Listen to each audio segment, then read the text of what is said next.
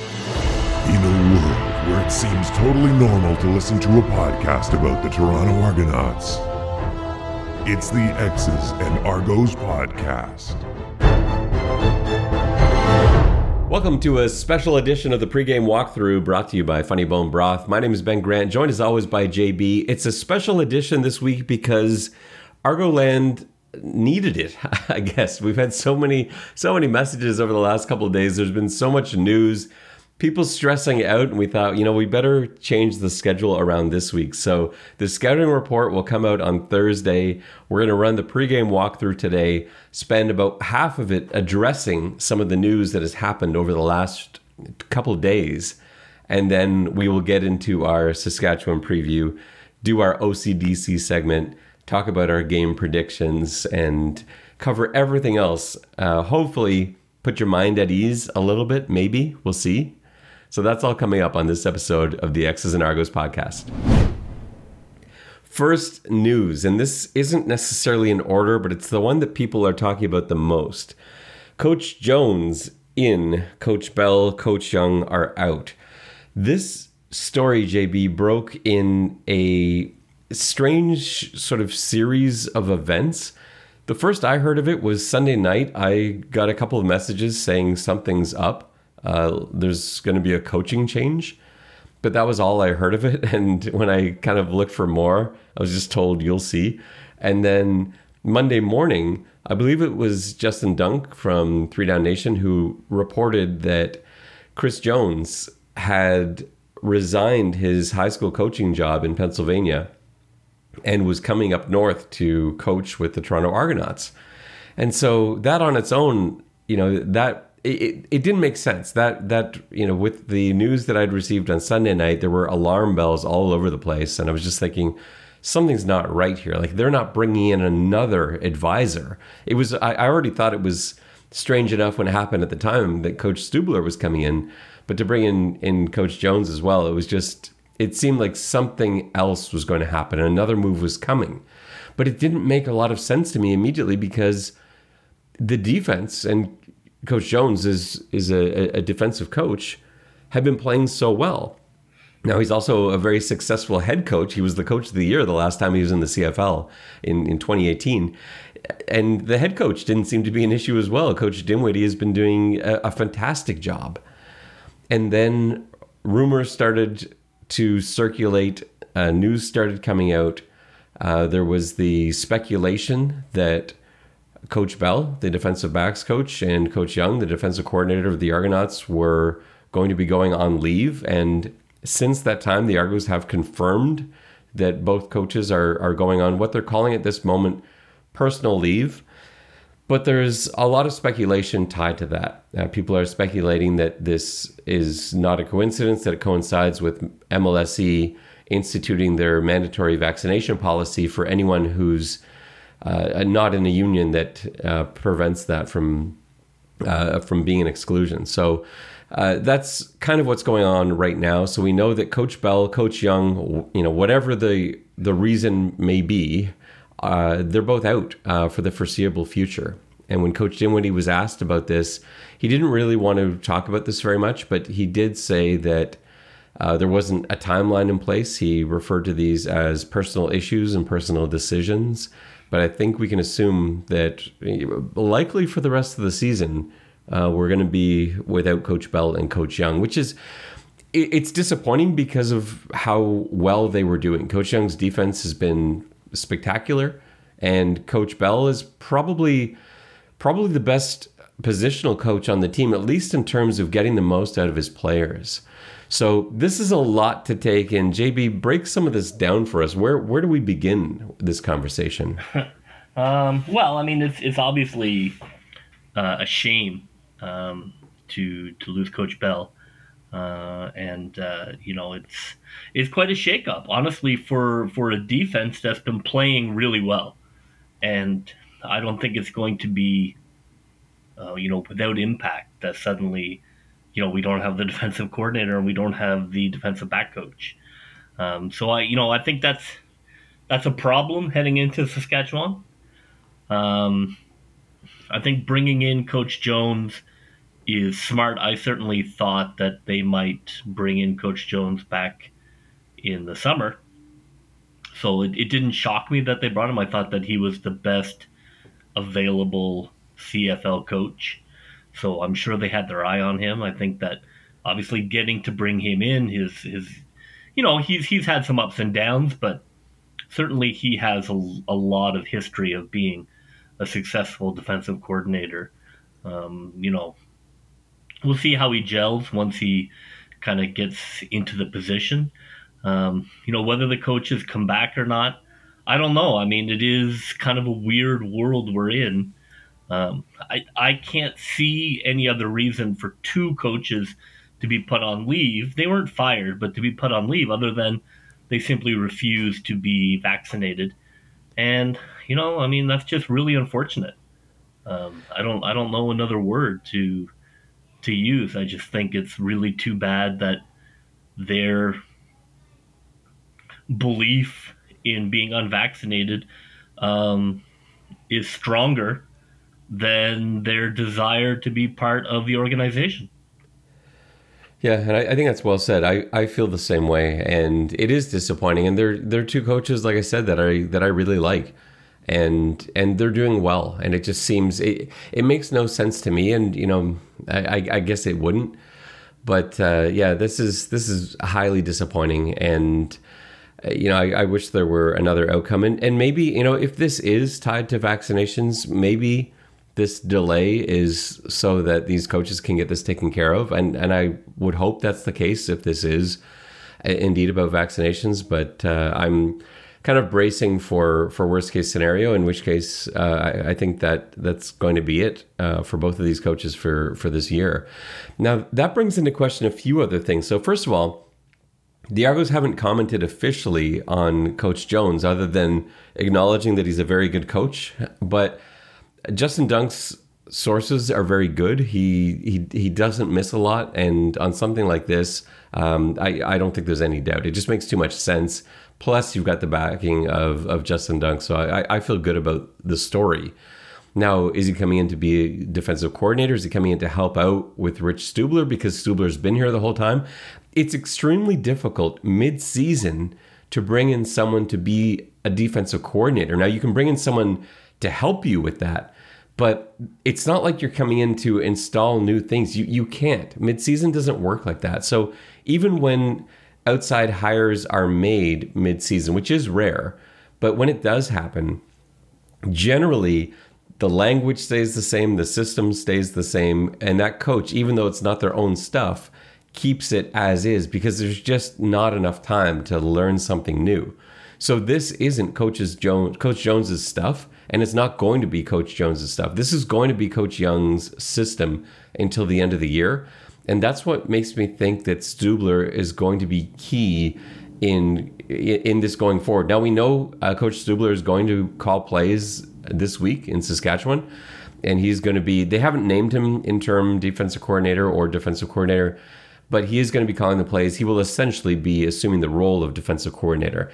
Now, once Coach Jones gets here, is he leaving what he referred to as his dream job, coaching at his high school in Pennsylvania, to be an advisor, to be a positional coach? I don't know. I don't think so. And so the way I'm seeing this is that there is a plan to, I guess, ease him into the role of at least interim defensive coordinator. Because I'm not sure Coach Stubler wants that title for the rest of the year. I think he's, just watching him at practice and seeing him around, he's still involved, but I'm not sure he wants to. I feel like he might be done with being defensive coordinator. I think he might be done with being head coach and everything like that, and the responsibilities and the activity that comes with it. I wouldn't be surprised to see if this leave continues for Coach Young and Coach Bell. I think what we would see is Coach Stubler kind of become I guess an advisor once Coach Jones has the reins and once he feels comfortable enough in this system. That makes sense, doesn't it? I mean, if they're bringing in Coach Jones, I have to believe that this is a change for the rest of the season. This is not, well, I'm sure in 2 weeks it'll be fine. Obviously, conversations have been had, and this is not going to be resolved because you're not bringing in Coach Jones and having him quit his high school job to come up and be an advisor or to be another guy in the booth. He's clearly coming up, in my opinion, to be defensive coordinator for the remainder of the season. With Coach Bell, I mean, maybe that's up in the air, but I think Coach Jones for sure is here to be defensive coordinator. And, that's difficult. He obviously is a great football mind. Not necessarily the easiest guy in the world to get along with, but, and the defense is playing well. So it's not like you fired your coach and now you bring a new guy in, you get that energy of new plans and more success. They've had success. So it's not going to be an easy transition. I think that hopefully they will keep things largely the same. I think that's the smart play. If I'm Coach Jones, is basically keeping the terminology and keeping the majority of the defense the same, because I think you come in and rock the boat, you're going to get, you need to get player buy-in, and you don't want to kind of tip the boat on what's been a pretty good season. So, it's fascinating from a football point of view. Disappointing as a fan, but, full credit to the Argos for going out and getting a top-tier replacement. And I think that speaks to the Argos looking around the league and really feeling, why not us this year? There is no powerhouse in the league. So if ever there were a year, why not? Why not the Argos this year? I think if they get healthy, they have a more than decent chance of having a great run in the playoffs. I couldn't agree more. I think they saw that from the beginning. I honestly think that they believed this team could go the distance, but I don't think there's any doubt now. You look around and you say, well, who else is there? Hamilton, Winnipeg, right. Saskatchewan? Are these the teams we're competing with? Well, there's no question. I think you're looking at Winnipeg and Calgary. To be honest, Calgary as probably the two toughest teams. I wouldn't put Calgary in that conversation, but I don't know why you hate Calgary so much. I'm telling you, they're going to be right. They don't win any games. All right, well, we won't get into our power rankings, but all right, if you have Calgary in the top 5, I'm going to turn off your mic. Top 5? Do you even watch the CFL? Are you kidding me? Calgary can't hang around with anybody right now. No, that's not true. They can hang around. They can't win games. Like I don't know what's happening there. I have faith in them as an organization. We're getting way off topic here, but I don't even know how to entertain this. Calgary will not make the playoffs if what? They just this beat continues. The stuffing out of Edmonton. It's Edmonton. Edmonton they don't even know which way is up right now. Come on. It's like beating Ottawa. It's the same thing. Ottawa beat Edmonton. So I don't know. I can't even entertain that discussion right now. So we'll leave that for another time. All right. The vaunted Calgary Stampeders. So yeah, no, I think clearly they see this is there for the taking. But you couldn't have found a better CFL coach not currently employed in the CFL than Coach Jones. There isn't one. Like if there was one guy that you could bring in who would be the best possible answer for either head coach or defensive coordinator, it's Chris Jones. So the Argos continue to do that, and that's what they've done since Pinball and Murphy took over. Is, well, who's the best guy we can get? Well, let's get that guy then, and they've done it again. I think Coach Jones will be absolutely. We talked about some players coming up from the States.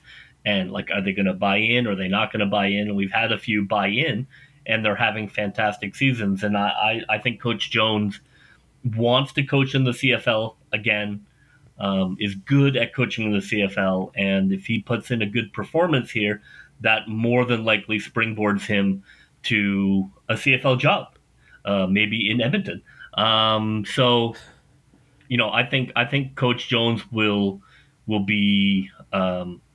Will not come in and start throwing weight around. I think that he's quite keen to, audition for a return to the CFL. There is nervousness from a couple players that I have spoken to over the last 24 hours now. There is a little bit of uncertainty as to what's going to happen here. Because like you said before, he's a coach that sort of has his guys and he has his way. And while I believe and you believe he's not going to come in and turn everything upside down, it's easy for us to say on the outside. I think in that position, I think it goes without saying in any industry, in any job, you've got a new boss coming in. You are understandably going to be nervous. He was out of the circle of trust, though. Like when the round of hirings went around, Chris Jones didn't have a seat. I know he was in the NFL there for a little bit, but he's a smart guy. He knows the business of it. I'd be shocked if he was a disruptive force, because I think he sees this very much as an audition, and he knows what his reputation is in the league, and I'm sure other teams are looking to see whether he's going to come in and be a bulldozer or not. So I think it's in the Argos' favor. I don't think he's going to come in and give the full Coach Jones experience. I still can't believe you think Calgary is the team to worry about with Winnipeg. We'll see. All right, we've got to move on to avoid this being a 5-hour podcast. So that I think that pretty much sums up our thoughts on Coach Jones. I think overall the situation is disappointing. However, if you're going to be in this situation, there isn't a better guy to bring in between Coach Jones and Coach Stubler. There's nothing that those two guys combined don't know. And so obviously, and Pinball knows this, and he's not going to make a mess of this situation. And I gather, like from everything I've heard, it was a highly emotional talk with the players at practice, and when they gathered together, Pinball delivering a bit of a speech, and apparently Murphy as well. And it was a highly emotional thing, but they're very invested in this, and they all want to win this year very much, and they know they can. And Chris Jones is the right guy to have in here to do that. If you're not going to be able to put Coach Bell and Coach Young out there. All right, let's get on to our transactions. So to go along with all that big news, there was a lot of big transaction news this week, and I guess the biggest story I think from the transactions is the news broken by John Hodge from 3 Down Nation that Kendall Wright is on his way to Toronto, and John Hodge saying that he's going to arrive this week, and then he'll be reporting and quarantining, and then joining the team in some capacity.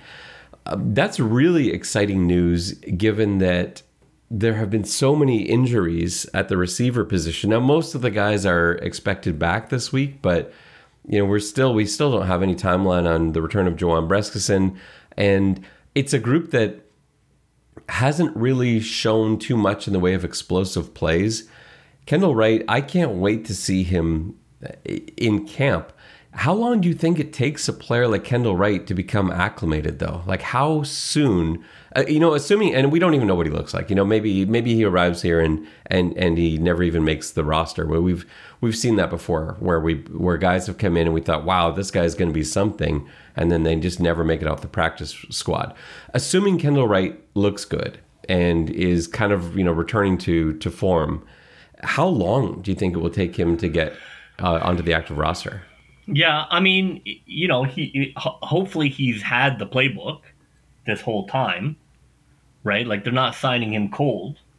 True. So if he had the playbook and he's been learning the plays, I would think that he could come in and and give him a look. I think one thing about the Argos attack is it definitely is sort of multifaceted, right? Like, there isn't one guy who's getting fed the ball. So, you roll him in there for 2 catches for 60 yards. I think that's great. Like, I don't think this is a game changer. I mean, he hasn't played professional football since 2018. So I would say my expectations are muted.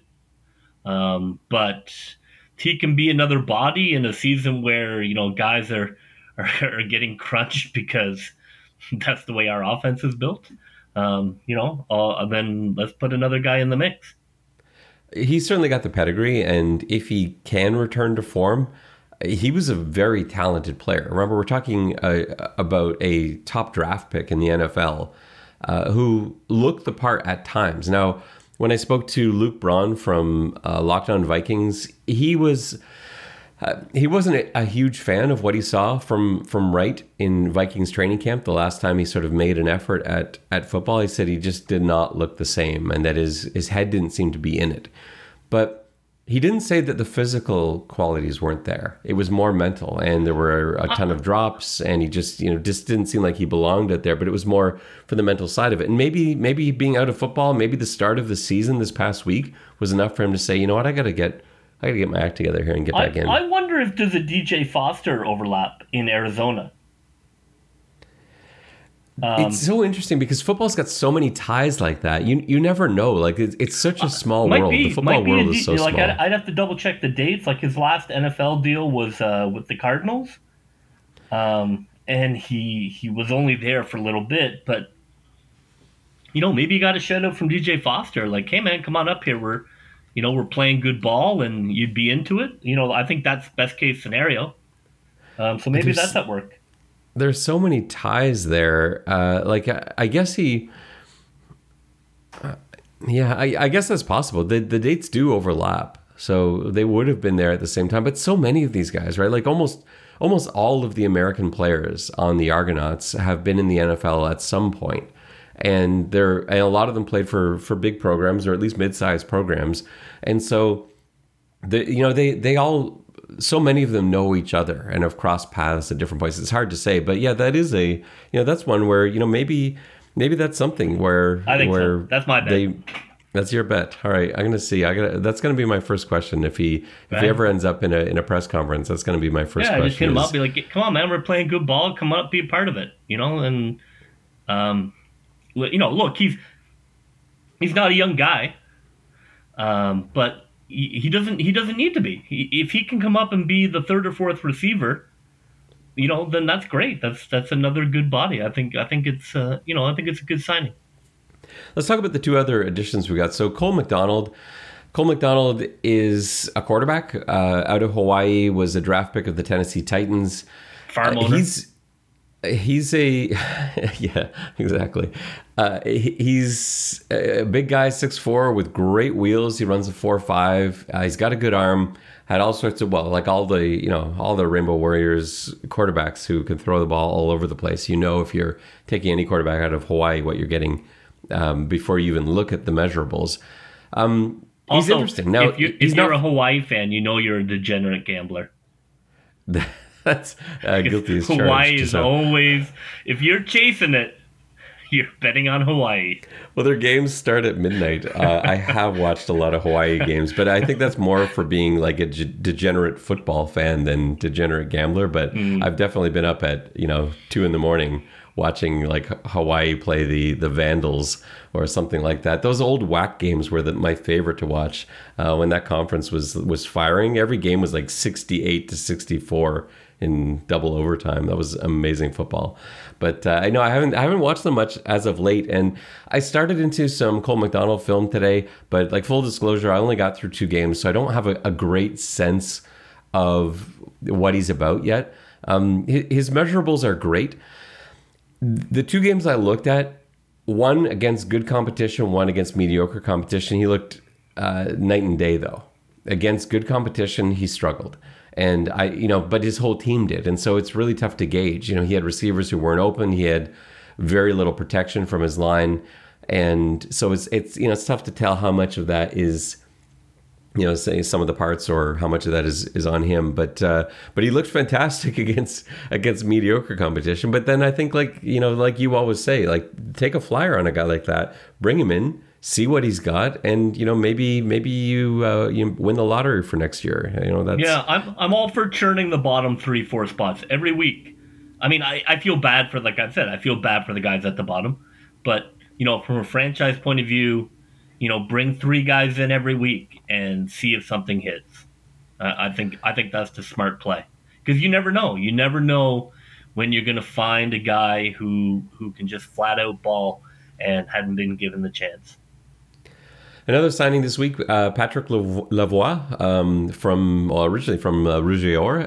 He won a couple of Vanier Cups, went on to win a Grey Cup. He's been all over the league. He's a fullback and a really good fullback. You know, a guy that caught a touchdown pass in a Grey Cup game. This is a player that you can count on.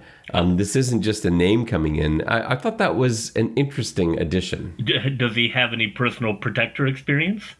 Well, that's a thing too, right? Like you look at some of the issues, because that was where my mind immediately went. Was it's not like the Argos are like the Tiger Cats where they've got a fullback on the field 40% of the time.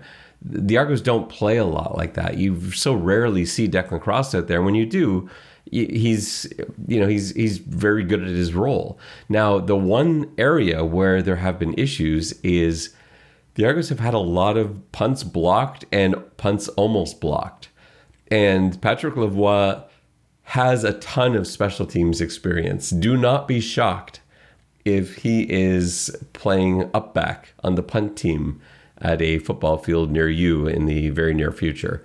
But that is a place that I could see him almost immediately crack the roster, because man, they've had some trouble with that punt block, and it seems to have almost exclusively been upbacks that have missed. It's a different one each time, but everybody is having trouble. And you know, we don't know what the scheme is, we don't know what the call is and what the design is. It looked like Declan Cross was taking the wrong guy in this most recent punt block, but you know, we can't say that for sure. But, here you have an experienced veteran fullback who can come in and hopefully prevent anyone from getting to Boris Bede before he kicks that football, because I don't think I can take another punt block this season. Well, I think the issue is, much like, a wounded seal drawing sharks. Special teams coaches are just drooling at that film and are sitting up in the lab all night designing exotic pump blocks that you would never have to face if they thought your pump block was, secure. So you end up inviting, it becomes sort of this self-fulfilling, because you end up inviting the coaches to design and run stuff that they get approval to run because they think they can get a block where the head coach might not give them approval. So in that sense, it almost becomes harder for Cross, because now he's facing stuff that normally he would never have to deal with because other teams have sensed a weakness. It's true. They're doing some pretty cool stuff. And I've noticed that teams are sending that block call way more than they usually do. And head coach is like, because they're the coach. Yeah. And they can't believe the head coach gives them the approval. I know. It's such a rarity too. It's almost always, return, and then the occasional, let's go for a block. But if you show a flaw on tape, they're going to come. And I think that's the problem right now. And I think that's, not Cross's fault per se, but unfortunately it's been identified as a weakness and teams are coming. Well, even if it was Cross's fault this week, it hasn't been him. Like, this is the first time it's been him. That's the thing. It's been this revolving door of blame for each of the different pump blocks. So I don't know. I do think that's the motivation for bringing him in, because I quite like the fullbacks that we've got on the roster. I like Asnel Robo. I like Declan Cross, and it's something too where and our boy out of Waterloo as well. Like, this is we're not short of fullbacks on this roster that I like, but I think that when it comes to special teams play, this is something that does need maybe a bit of an upgrade. So that's where I expect to see him first if we do see him. Yeah, well, what you need is a clean game. You have a clean game, no near blocks, and head coaches will stop saying yes to special teams. And along with these pickups, of course, there are two players who are on their way out, which is sad because these two players were guys that I was kind of invested in. I know one we were both really invested in. Trey Williams, running back and punt return, kick return specialist, is out. We wanted him in the game so badly just to see. We just wanted to see a punt return. I feel personally responsible for Trey Williams' release. You were demanding it pretty strongly, and so it's possible that they were just tired of it, and they're like, how can we get this guy to stop talking about Trey Williams? I'm sorry, Trey. But he looks so good in practice. He's a great punt returner. Man, I wanted him out there. But I guess, they gave Chandler Worthy a go, and he looked good. And, he's got that explosion. And they thought, well, we don't need more guys that can do that. But I really wanted to see him out there. I still think he's got the potential to be a really good punt returner in this league. And then the other casualty of the transaction wire this week was Terry Poole. Now, this has a couple of levels to it. Number one, Terry Poole is a tackle that I really like. Now, I'm not saying the decision to cut him is wrong, because he never seemed to quite get it. He seemed to be struggling. Just watching him practice, he seemed to never quite be able to adapt to that extra yard. Everything that he was always working on was with regards to angles and a wide rush suddenly going inside. And he never seemed to be able to acclimate himself to that, because he was a very good tackle in American football. But some guys just can't make that transition, and he seems to have been one of them. Now, the other level to this, which is really upsetting, is this is the guy that the Argos traded Alden Darby for. And so the result of that trade, which will go down, unfortunately, for the Argos as a terrible move, when you look at the end result, is Alden Darby for a guy that is no longer on your roster. And Alden Darby, more than just an excellent football player, he was the leader of the defense. He was a fan favorite and someone that was great in the community and an ambassador for the city of Toronto. And so to lose a player like that for nothing is really hard to stomach for a lot of fans. Yeah, they did not win that trade. No, win. I thought Poole looked. Poole looked fine, right? Like, it's not like you looked at Poole and thought, wow. So I wasn't crazy about the trade at the time.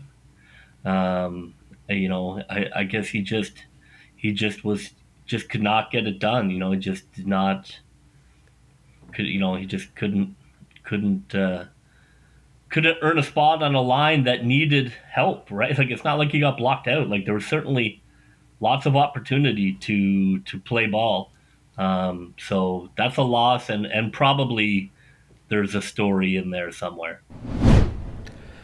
All right, JB, it's time to get to our Saskatchewan game coming up this week. So the team travels to Regina for a game that I think, for me, I'm really excited about, because everybody keeps ranking the Saskatchewan Roughriders ahead of the Toronto Argonauts, and I have no explanation as to why. Admittedly, Saskatchewan looked great for their first 30 minutes of the season. There's no question about that. They were hammering BC when they didn't have a quarterback. Since that point, they've struggled. The second half against BC was a disaster. They did beat Hamilton, but it was a Hamilton team that was all over the place, and they've since been hammered in back-to-back weeks by the Winnipeg Blue Bombers. I can't begin to explain why people still have Saskatchewan ranked number 2 in the league, and there are a number of people. It's not it's not just like one source that's saying Saskatchewan's the second best team. There's no doubt in my mind. They're just being bullied. The Saskatchewan has, rabid fans, and there would be, if you rank Saskatchewan, 6, there'd be an influx of emails and tweets, and I'm sure these guys like, who needs that static? Let's just rank them 2 or 3, and call it a day. You can't tell me that's not the conversation being had. I guarantee you it is. They're like, it's plausible they could be 3, and then who needs a million tweets telling me what I should do with my family. JB, it's time for OCDC. All right, my favorite segment of the week. JB, I will start it off this week as offensive coordinator, first for the Saskatchewan Roughriders and then for the Toronto Argonauts. This is my plan coming into the game this week. So we'll start with Saskatchewan. As the Saskatchewan Roughriders, my plan this week is going to be mid-level passing. I don't know if I even try to run against the Argonauts, much like we saw with Hamilton last week. Hamilton saw early on, like, this is not a team you can run on. There's a reason that Toronto has the number one rushing defense in the CFL. They're very good at defending the run. Hamilton's only runs were basically jet sweeps, getting receivers in motion out wide. They basically substituted that for regular running plays. And then when they finally did start running, it was really not called runs. It was quarterback scrambling, Dane Evans looking for room and taking off. Because remember, through 3 quarters of last week, they had 2 rushing attempts for 7 yards. And I think that's the right plan. I don't think you should try to run against Toronto. I think it's a waste of time because they've proven that they're very good at stopping the run. And unless you want to end up in 2nd and 8 every series, then don't run the football. And so my plan for Saskatchewan would be just that. You know, the occasional run when you think the situation calls for it, maybe you can check to it. Toronto likes to show that 3-3 stack a lot. If you've got a 3-3 stack and it's 2nd and 6, maybe you want to try that out on occasion, but it certainly wouldn't be part of my game plan. I think what you try and go to is that mid-level passing game. I don't think you're going to find a lot of huge plays. Cresden Butler's probably going to be back for the Argonauts this week playing center field. I'm not going for bombs. I'm trying to take advantage of the possession receivers that I've got. Guys like, Keanan Schaefer-Baker, who, we both know very well and has had an excellent few games since he's been active. He's great at those mid-range outs. That's probably where I'm asking for Jardo to go. That's where I'm going to sort of build my game plan around. And as Toronto starts to adjust to that, now I'm going to look for those hits over the top, and now I'll maybe look to get the running game involved. But I think it starts with that 10 to 20 yard pass, especially to the outside. I think there's room there behind coverage. So that's going to be the core of my game plan as the Saskatchewan offensive coordinator. All right, JB, if you were coordinating Saskatchewan's defense, what's your plan against the Argos this week? Well, I think that you're going to look for DJ Foster coming out of the backfield. I think you have to disrupt his route. I think you have to, you just have to get in his face all day. I think you're fine with White getting his yards. I would take away the wheel route and the passing out of the backfield with Foster, and I'd sit on the underneath routes, and dare Arbuckle to consistently hit you 20 yards and deep. I would just say, look, we're just going to sit here. We're going to play on these routes, and I would probably play, like 2-man or something. To just basically we're going to be all over. We're going to be plaster, 15 yards and in, and we think you're not going to be able to get the ball deep enough, fast enough for the cover 2 not to pick it up. 2-man's interesting, and especially if you walk the safeties down a little bit. Like if you're running 2-man and your deepest guy starts at like 12 yards, I think that's a really interesting defense against the Argonauts. And I like the idea of having a guy on Foster specifically, which obviously you would in 2-man. My worry is that you're not going to get much in the way of pass rush, and I think that it's going to give Arbuckle some time. Now, you're not giving him time to read because it is ultimately man, but giving him time back there to make the correct decision. That's the choice, right? I think you can choose, but I don't think pass rush is the way to get at the Argos. I really don't. I wouldn't say you've got to get at the quarterback or he's going to eat you alive. That, as a defensive coordinator, that would not be my thought. I like that plan. I'm playing devil's advocate here, but I do like that plan. I think 2-man is tough. Now, I think you're going to end. You could end up getting crushed by draw plays and things like that. I think the Argos would probably transition to pretty quickly. But yeah, I do like that plan. All right, let's move over to the other side of the ball. As offensive coordinator of the Toronto Argonauts, my plan this week is actually big plays and running game. So those two things combined, I believe Saskatchewan can be run on. Now, their defense actually defended the run fairly well against Winnipeg last week, but that's seeing the same schemes in back-to-back games, and so it is a little easier for those plays. the design of the run game for the Argonauts is very different from the run game for the Blue Bombers. And so with this being their one and only matchup this year, I expect the Argonauts to be able to run the ball very successfully, because even when Saskatchewan was shutting down, and that sort of quote unquote shutting down the run last week with Winnipeg was still averaging well over 4 yards a carry. So it's not like they were stuffing them, but it just wasn't, the hundreds of yards that were being put up the week before. So I do think the Argonauts can run against the Rough Riders. Now, I also think there's big play potential, and we haven't yet played an opponent where I felt that going into the game. I think there's room for some really big chunk yardage here, especially off play action, and especially run after the catch on slants and routes that you typically find matched with RPOs.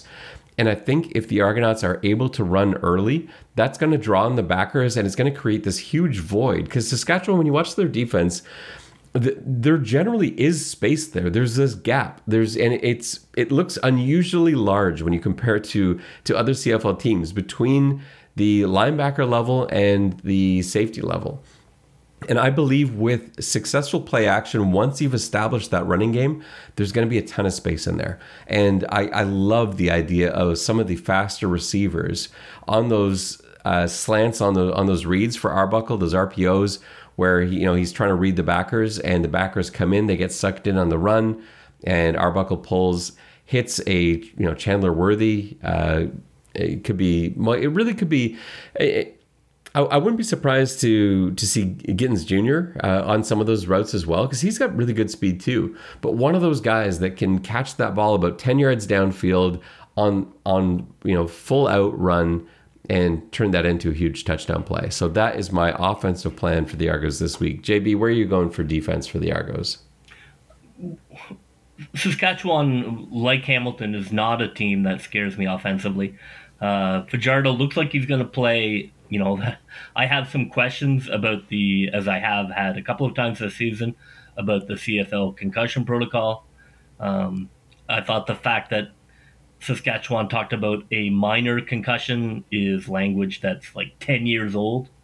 You can't measure a concussion. You might say minor symptoms, but a concussion is a concussion. The fact that he's out on the field on Tuesday after a concussion on Saturday, is unacceptable to me. I think that there have been a number of times this season with a number of teams where I have felt like the CFL has absolutely dropped the ball on concussion protocol, and I think that the league needs to tighten it up. Just on a sort of side conversation for a moment. To interrupt, I think it's quite poor.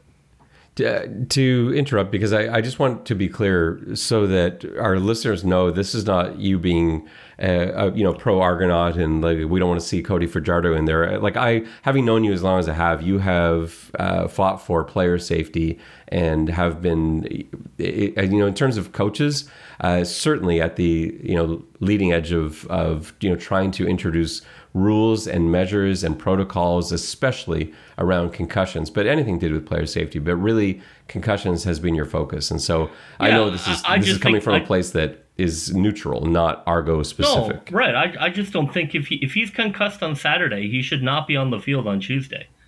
He may have had minor symptoms. That's fine. But I think that I just feel like it's. I'll just say I have not been impressed with the CFL concussion protocol this season a variety of times, and just kind of leave it at that. And so that being the case, what's your plan defensively? Sorry, I got off on my concussion problem. I'm not concerned. Honestly, I feel like we're a better team than Saskatchewan. I don't think we have to do anything exotic at all. I think you keep everything in front of you. You play base. I think you can just go out there and play cat. I think we're better than they are. And even if Fajardo's in there, I think you bait him into some deep throws, and you have your cover three. We talked about some safety issues if Butler's back. I wish I had something more exciting to say, but I just don't think Saskatchewan's very good. I think I think that Fajardo's fine. I don't think that their running back is necessarily a game breaker. Uh, I think if you just go out there and line up and play solid fundamental defense, you're going to win the game. I don't think you have to worry about being eaten alive. I think we're a better team than Saskatchewan. They're a paper tiger, and I think we're going to go out there and show them that. And that's basically what Toronto did this past week against Hamilton. Now, it wasn't a blowout because the offense struggled, but defensively they were great. And there wasn't anything exotic to it. The entire game, I was I always wish, it feels like such a cop out when I say it, but I'm like, look, that's what it is. Like, you don't need to show off. The goal is to win. We're not like the offensive peacocks strutting around. We're just trying to win football games. And so, like, if you can win a football game playing, straight ahead D, then let's get that done. They sent one 6-man blitz last week. Right. In I believe 100%. It was 49 snaps, one 6-man blitz. And Saskatchewan does not scare me offensively any more than Hamilton did. I do worry a little bit about Morrow. I think that he's a weapon for them on special teams, and I think he can break one. So I'm looking to focus on him in terms of special teams. But I think much like the Hamilton game, as long as we don't give up pick sixes and special team touchdowns, not to give away my prediction, but I think we can go out there and ball with these guys. Let's go into prediction time. So I'll go up first. I get nervous anytime I feel this way because it so often I end up eating my words. But like you've said, I really don't feel a threat at this moment. I know I do think Saskatchewan is one of the better teams in the league, but I think there's a gap between Winnipeg and Toronto, and maybe I'll put Hamilton in there too. I have to, especially when they're healthy. I think Winnipeg, Toronto, Hamilton, and then I think there's a gap before anyone else. And I don't really feel like this is going to be an overly close game. Now, the nature of the CFL is that a team kind of has a chance at the end. But I see this being a situation where with 3 minutes to go, Saskatchewan has the ball, but they're down 16 points. And that's kind of what I expect going into this. Now, it may end up a little bit closer than that at the end, but I really don't feel like this is going to be a ball game for most of it. That said, the score that I'm going to give you is going to seem a little closer than that, but still not that much. And I really don't expect this to be a tight game from start to finish. So I'm going to say Toronto 30, Saskatchewan 22. That is my prediction. JB, where are you going with this one? Well, look, I certainly wouldn't put any money on this because I think that there are way too many factors involved. I think the defensive coaches not being part of the team, that is, as a football coach, you want tranquility. And so that's a problem. Whether that turns into something or not, we don't know, but that's a problem. I think that Saskatchewan's a wounded bear. They have a lot of pride. They're a very good team. They just got stomped on national TV. They're going to be angry. They're going to be at home. I think that that's a problem in the first quarter. I think it's going to be crucial for the Argos to take their hope away from them because Saskatchewan certainly is a team, they're not Ottawa. They don't like being embarrassed by Winnipeg. So they are going to be prepared to play. I think the third issue is consistency, and that's something that is tough.